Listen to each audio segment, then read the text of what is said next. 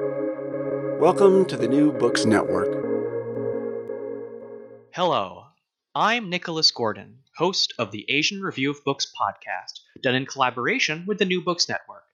In this podcast, we interview fiction and nonfiction authors working in, around, and about the Asia-Pacific region. The Volga.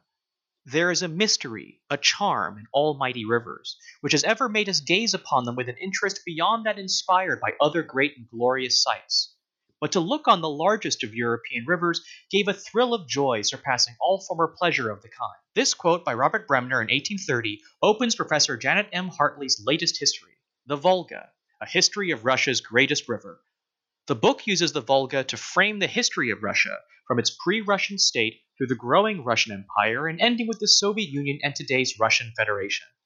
The book presents the Volga both as a divider between East and West, but also as a meeting ground of different cultures and ideas, and how that drove efforts to create a Russian identity.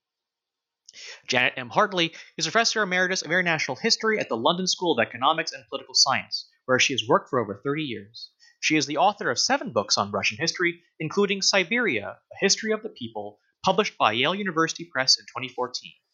She's also edited or co-edited 7 books and written many articles on Russian history in the 18th and early 19th centuries. Today, Jan and I talk about the Volga and its central place in Russian history. We'll talk about how the Volga connects to trade, cultural exchange, and the formation of the Russian state and identity. Finally, we'll explore what we gain by looking at a country's history through a geographical feature like a river. So, Janet, thank you so much for joining me today. Perhaps it's best to start with perhaps the star of the book, the Volga River. Could you tell us about the Volga? Where does it start? Where does it end? What are the regions and towns of Russia that we're looking at when we studied the Volga? Well, yes, the river is definitely the star. Thank you, Nicholas. The source of the river is in the Valdai Hills, between Moscow and St. Petersburg. The river then flows east and north to Rybinsk, which is on a massive reservoir. I mention that because that's part of the canal structure which then takes goods from the Volga to St. Petersburg and then out to the rest of the world.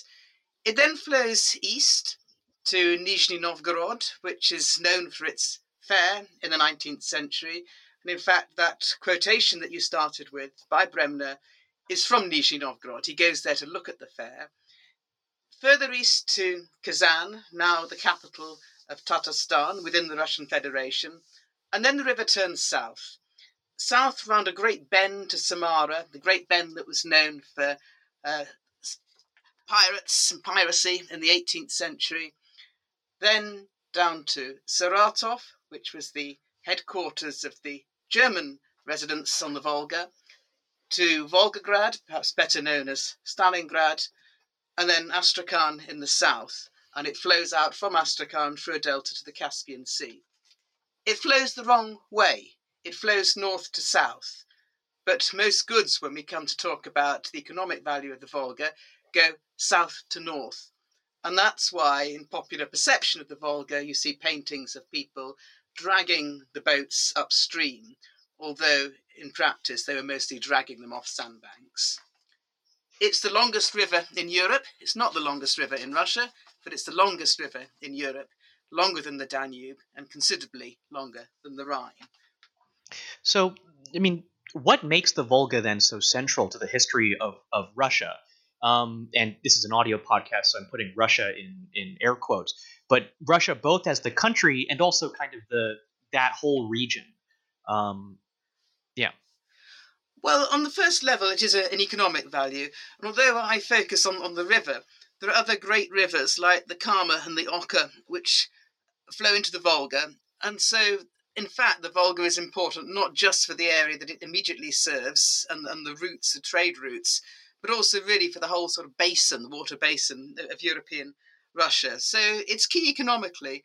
But I think one of the factors that I try to bring out in the book is how key it is for the development of the Russian state, the Russian Empire, and then for the Soviet Union as well. And it's important in the post-Soviet position as well.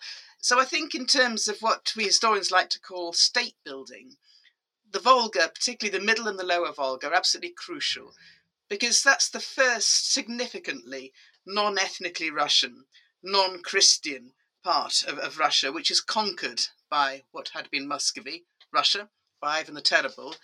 And the way in which they incorporate that into the Russian state really sets the scene for how the Russian Empire then treats other borderlands and other non-Russian peoples.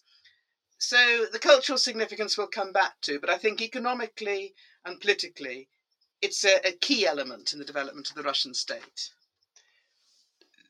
So your book characterizes the Volga both as a divide between Europe and Asia, and also as a meeting ground between different cultures. I'm going to pull some lines from your introduction here. For example, although the River Volga was never the geographical border between Asia and Europe, in many ways the Middle and Lower Volga does draw a line between the Christian, Russian, European West and the Islamic and Asiatic East. And then the next paragraph you say, however, it's not simply an East-West Europe-Asia divide, it was also a meeting place and, to an extent, a melting pot of many different peoples within first the multi-ethnic, multi-confessional Russian Empire, and then the Soviet Union. So I guess, how do these two aspects of the Volga, how do they interact, and how is that reflected in the history you talk about in the book? It's a good question. I think it is a dividing line, or it is perceived as a dividing line. Catherine the Great, her first progression round Russia in 1767, she went down the Volga. And when she got to Kazan, she wrote to Voltaire and she said, "I am in Asia." Now, she wasn't in Asia. Kazan is in Europe. The whole of the river is in European Russia. But this was a cultural perception. And it was because Kazan had been, and still was in some ways, a Tatar town, because the Tatars were Muslim. And Catherine was entertained in a way that we would now regard as rather gruesome, I think, by lots of non-ethnic Russians performing dances in front of her. So it was a cultural statement. And I think certainly south of Kazan, just physically, the two sides of the river look very different. On the one side, what we would call the European side, the western side, it's quite fertile ground. On the eastern side, it's much more arid. And certainly in Catherine's reign in the 1760s, when German settlers were located on that middle part of the Volga, the ones who were on the eastern side felt disadvantaged. The land was worse. They were subjected to raids from nomadic traders, nomadic peoples, and they felt that somehow they were in Asia instead of in Europe. So I think it is certainly a divide, not in the north, but in the lower part of the Volga. But it is also a great meeting place because it's a great river. People traded up and down the river. The Vikings came down the river. People had to interact with each other. And one of the things I try to bring out in the book is where and how people interacted and where they stayed separate. So that in towns you can have separate quarters for Tatars or for Chuvash, but there had to be some interaction, legally, in trade. Villages tended to be much more separate. I think those distinctions between Christian villages, Muslim villages, Russian villages, German villages, Tatar villages stayed much more acute than in an urban setting. But nevertheless, there had to be some contact. There was some trade, there was some influence on what people ate, how they dressed, what sort of festivities they had. So I try to bring out the complexity of that throughout the book, and it's a complexity which still exists because today all these areas are within the Russian Federation, but there are autonomous regions, republics within that, Tatarstan, Chuvash, Mari, and in that respect it still demonstrates that the diversity, the complexity, the problems, if you like, of a country which we tend to see as European Russia.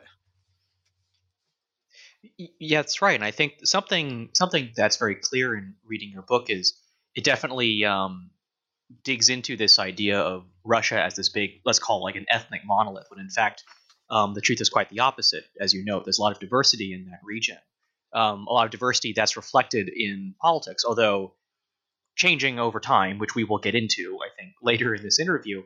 But before we get into, I think, your discussions of let's call it the state building aspect of Russia and then the Soviet Union, I'd like to maybe ask you to explain some of the pre-Russian history of this region.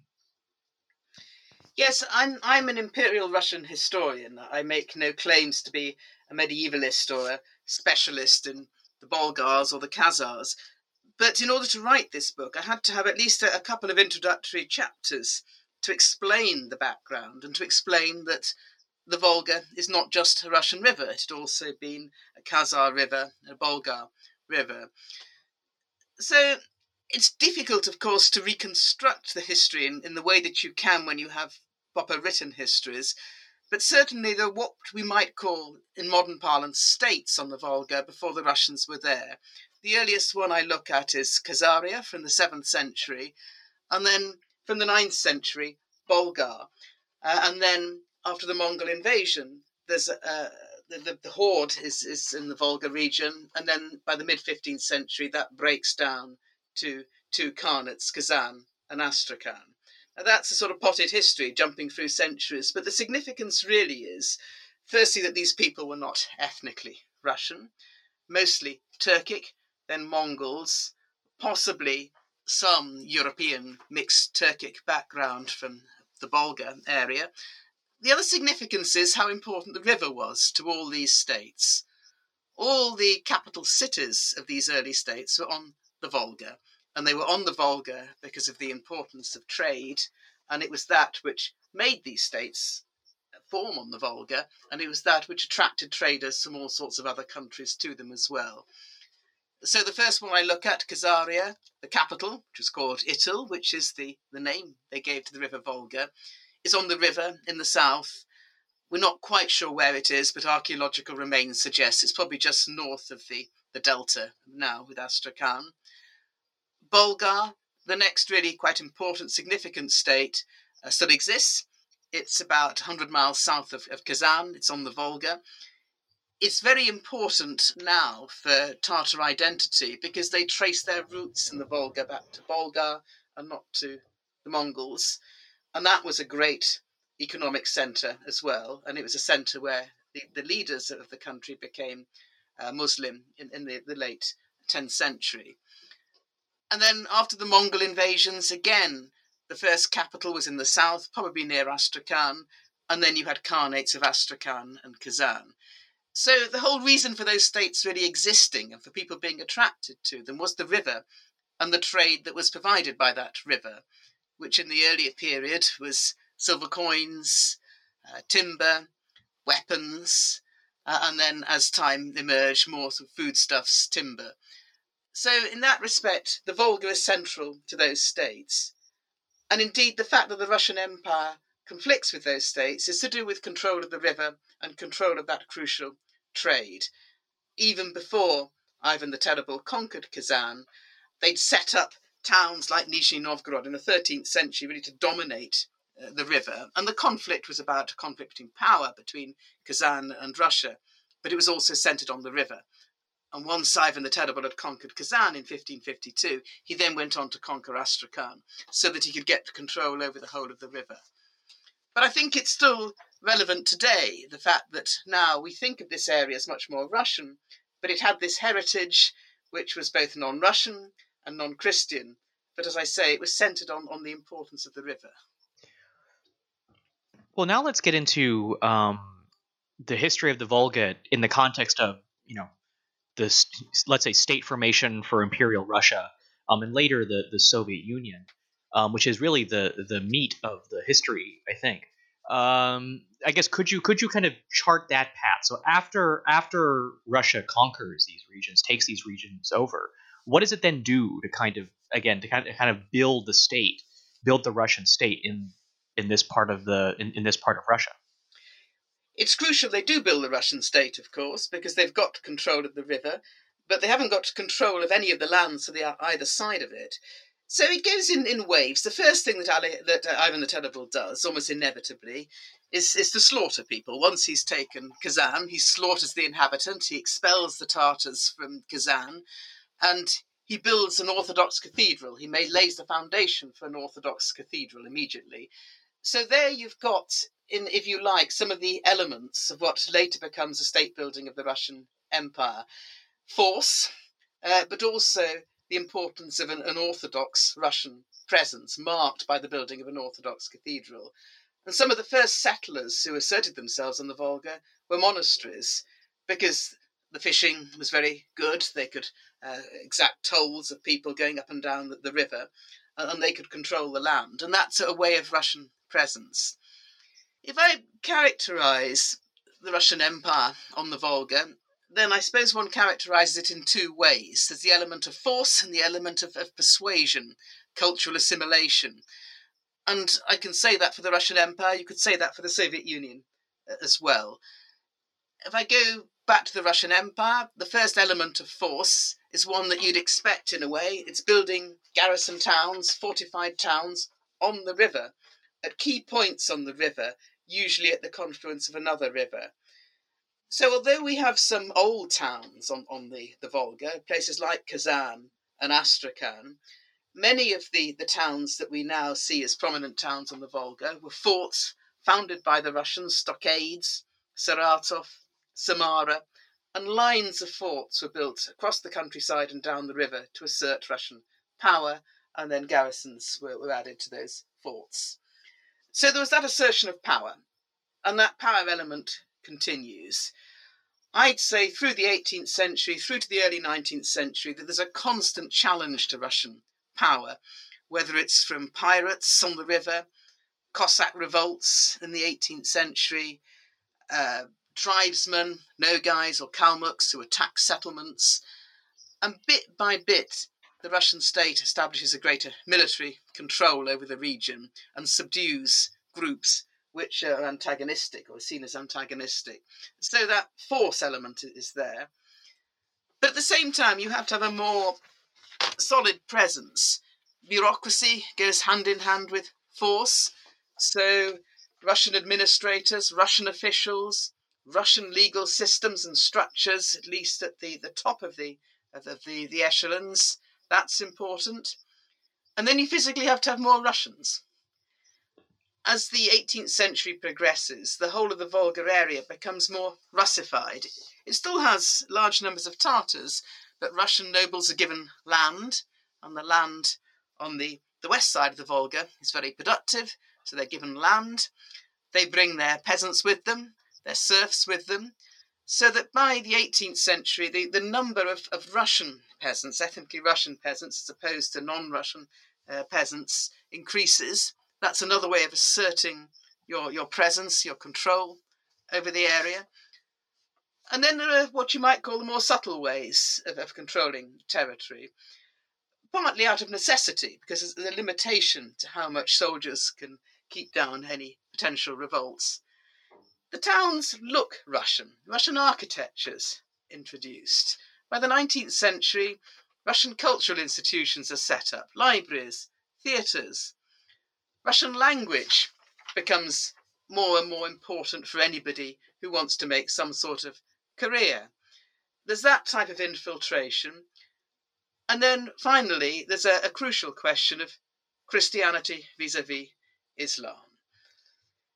It goes in waves, depending on the characters of the Tsar, the particular situation.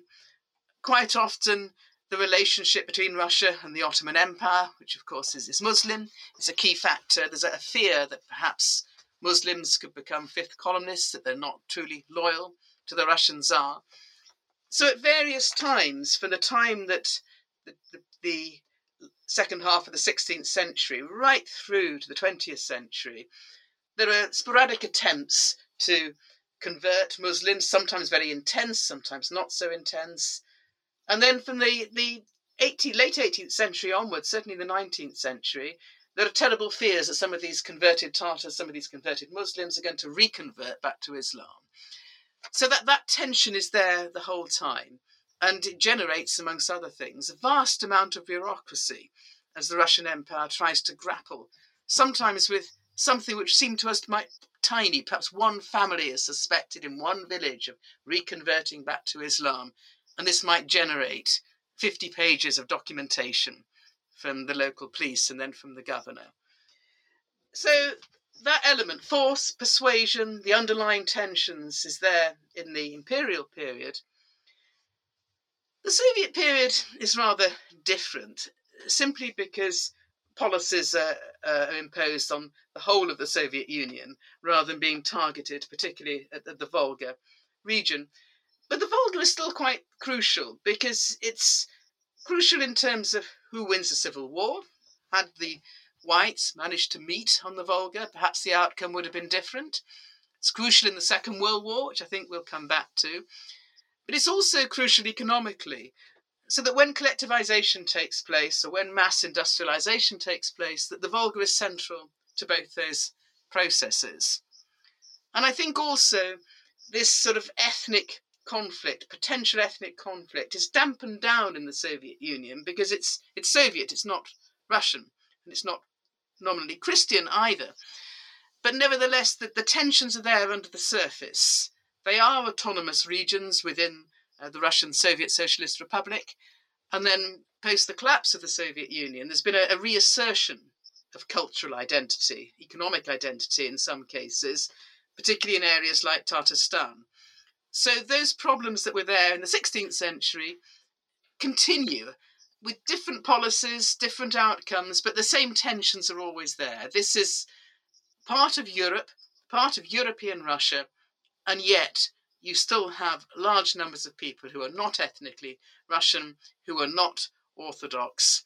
And the way in which the state deals with that tells you a great deal about the way the state operates.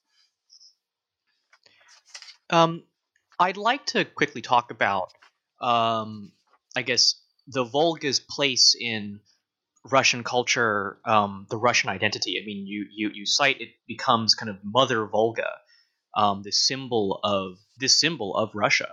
How does the river become so central to, I guess, Russia's conception of itself and the Russian identity? Well, you could argue that some of it is imposed from above, although I think there has to be slightly careful about that. But the first time that the Volga really appears in Russian imperial thinking is the need to control the river. And that's there actually in Ivan the Terrible. Some of the folk stories that are told about Ivan after the conquest of Kazan talk about him taming the river, lashing the river into obedience, because it's Ivan the Terrible. It's the sort of thing he did. In Catherine the Great's reign, in the second half of the 18th century, it's slightly more subtle. But there are formal odes written to Catherine in the late 18th century as she progresses down the Volga, which talk about her taming the river, how the river bends to the sovereign will. Now, they're ghastly poems. You wouldn't sort of read them now, but it shows that the river had to be controlled and that Catherine has to project herself in some way as the empress of all of Russia and the empress of this river. So it's already there in consciousness as a very important geographical feature. In the 19th century, with Romanticism, it becomes much more Mother Russia, Mother Volga.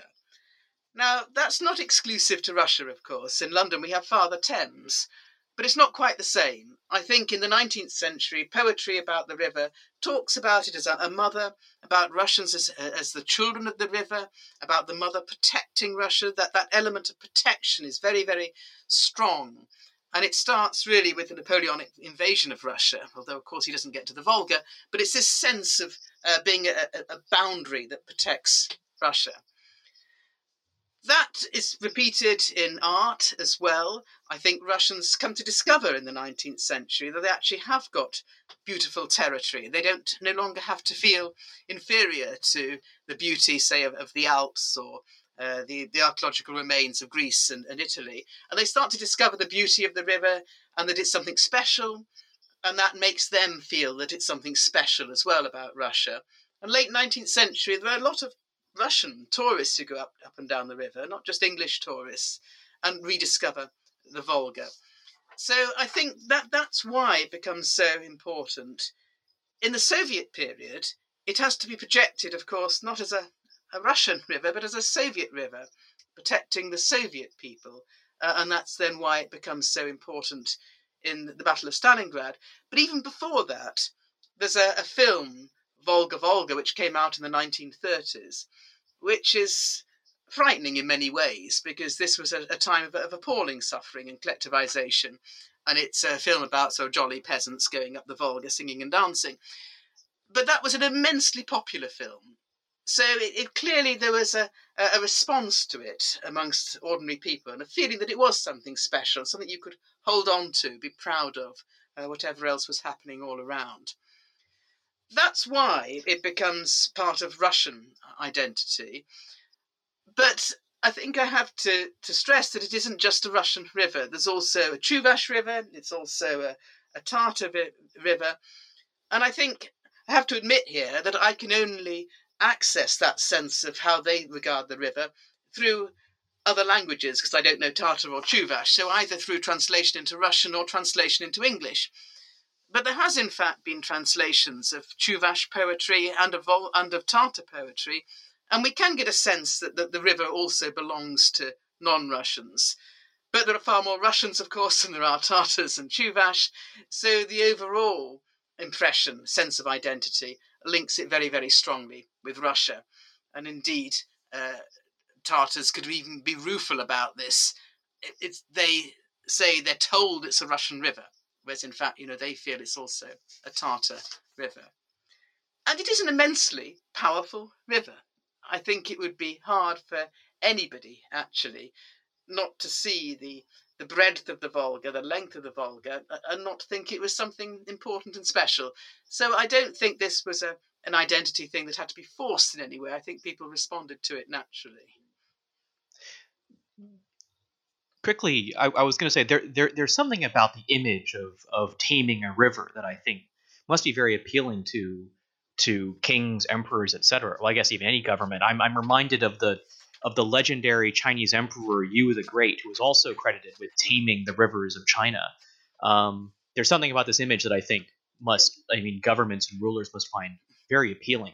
But I'd like to kind of end our discussion of the history of the book with the Battle of Stalingrad, which we've hinted at several times throughout this interview. The Battle of Stalingrad is likely a turning point, not just for Russian/Soviet history, but for global history as well. What makes the Volga and then the Battle of Stalingrad so critical in our understanding of the Second World War? Well, the Battle of Stalingrad is critical, of course. It is the big turning point in the Second World War, not just because the Germans are defeated, but because they're defeated on such a massive scale, with such a loss of life and a loss of equipment. And I do, of course, focus on the Battle of Stalingrad. But I'm not the only person who's written about the Second World War or about Stalingrad. Others have written in more detail about the actual battle. When I look at it in this book, I try to look at the significance of the river in particular. Stalingrad, Volgograd, is built on the western side of the river. There's no town on the eastern side of the river. And the Battle of Stalingrad took place on that western side of the river. The Germans never controlled the Volga, and they never crossed the river. And that was key to hemming them in until they could be attacked from the rear. And I think both the German side and the Russian side saw this as both symbolic and strategic. It was clearly strategically important, so you had to control the whole of the town to control that point of the river. But it was symbolic as well. There are reports of German officers when they reached the banks of the Volga saying this is the furthest east of the Third Reich. Beyond this great river, there is Asia. So they saw it as a divide, and the Russians did as well. There's a very famous poster of the time with a Soviet soldier on it saying, "Defend Mother Volga."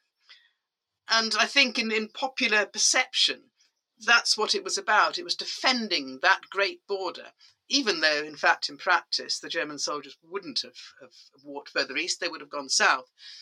So I think both strategically and symbolically, it became very, very important to both sides. And I think it's quite significant that after the battle, when the town was reconstructed, there's these vast memorials to the Battle of Stalingrad. And there's one frieze there which shows the Germans on the other side of the Volga. And that's a frieze saying German prisoners of war being led off over the river. Now, why do that unless the river is crucially important to the sort of survival, if you like, of the Soviet Union, to morale, as much as just simply a strategic point in the battle? So there's something you mentioned in your answer to this previous question, which was obviously many people have written about the Battle of Stalingrad, but you wanted to center the river Volga as in the story that river plays in the battle and the broader scope of the war. And of course, this is marked by your book in general, which uses the Volga as a way to study, to analyze, to explain Russian history. And I wanted to dig into that idea a little bit more as the last question in our interview. Um, one might expect a history of the United States would look very different if you centered it around the Mississippi River, for example, or histories of China would look different if you look at the Yangtze or the Yellow Rivers. How do you think our understanding of a country's history changes if we center it around a geographical feature like a river? What are some of the insights you gain?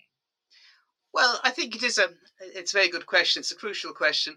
Because I'm sitting in London as a English person with no Russian background whatsoever, writing about Russia. And in my earlier work, I did concentrate quite heavily on one of the obsessions of the West, which is why Russia became a great power in the 18th century and the early 19th century. That's a purely Western perception, if you like, of Russia. And then when I wrote internally on Russia, it's very easy to write about Moscow and St. Petersburg, what's happening in Moscow and St. Petersburg, rather than any other part of the country. And in fact, not just Western scholars, but Russian scholars themselves also tend to concentrate on those sorts of areas because that's where the most documentation exists. So if you look, for example, at works on the emancipation of the serfs, a lot of it centres on Russia, ethnic Russians, simply because the records that we have, the best records that we have, come from the greatest serf estates, and the greatest serf owners were ethnic Russians. So I don't think it's just Westerners. I think it's a tendency of historians to go for where the sources are and to project a country through that vision. And I wanted to look at Russia through a different prism, through the river. And at first I wasn't quite sure, if I'm honest, just what I would find about it, particularly because the river is very different as it flows through different cities and different towns. But I think it did give me a very different perspective on Russia, and one that is neglected, I think, when one talks about Russia. It gave me a perspective on the multi-confessional, multi-ethnicity of the Russian Empire, even within European Russia, without having to go out to Siberia and the Far East and the Caucasus and the Baltic states. Even within European Russia, you had to cope with this very diverse ethnic population and a Muslim population. You had to assert the nature of the state, but you also had to accept these people were there. You couldn't just eliminate them or ignore it as a problem. You had to adapt to it in some ways. And I think that's taught me more about the way in which the empire functioned than probably anything else that I've looked at. How, on the ground, they dealt with these particular problems, how they asserted themselves, how they manifested Russian power, but what the limitations were, and how they adapted to that when force wasn't the only solution. So I think that although I've looked at the economy in this book, and although I've looked at Russian identity, I think probably in the end that's probably the best way in which something like a river tells you the story of Russia, by looking at how the empire and then how the Soviet Union deals with this complexity, if you like, of non-Russian territory within Russia and within the Soviet Union. And that's a contemporary problem as well, how Putin deals with Tatarstan, what conflicts there might be within the Russian Federation, what issues of identity are there if Tatars now feel themselves to be different and separate because they're Muslim and not Orthodox Christian. So looking at the river in that way, I think, gives a very different perspective on Russia. It's from below. It's how people lived, it's how towns functioned, it's how bureaucracy functioned at a local level. But in the end, I think this tells you simply how the state functioned, both in the imperial period and the Soviet period. And to me, that was the purpose of writing the book. So thank you for listening to our interview with Professor Janet Hartley, author of The Volga, A History of Russia's Greatest River. One actual final question. Janet, where can people find your work, and what's next for you? Well, it's easy to find the book. It's published by Yale University Press. It's available from any good bookseller, as they say, but from Amazon and from things like the Guardian Bookshop. What next is a hard one to answer because we've all been in an extraordinary situation for the last year and a bit. I've hardly moved out of the house because my husband is very high risk, so we've been isolating. And oddly enough, what I've done during lockdown is to start looking at perhaps what I should have looked at years ago, which is British history.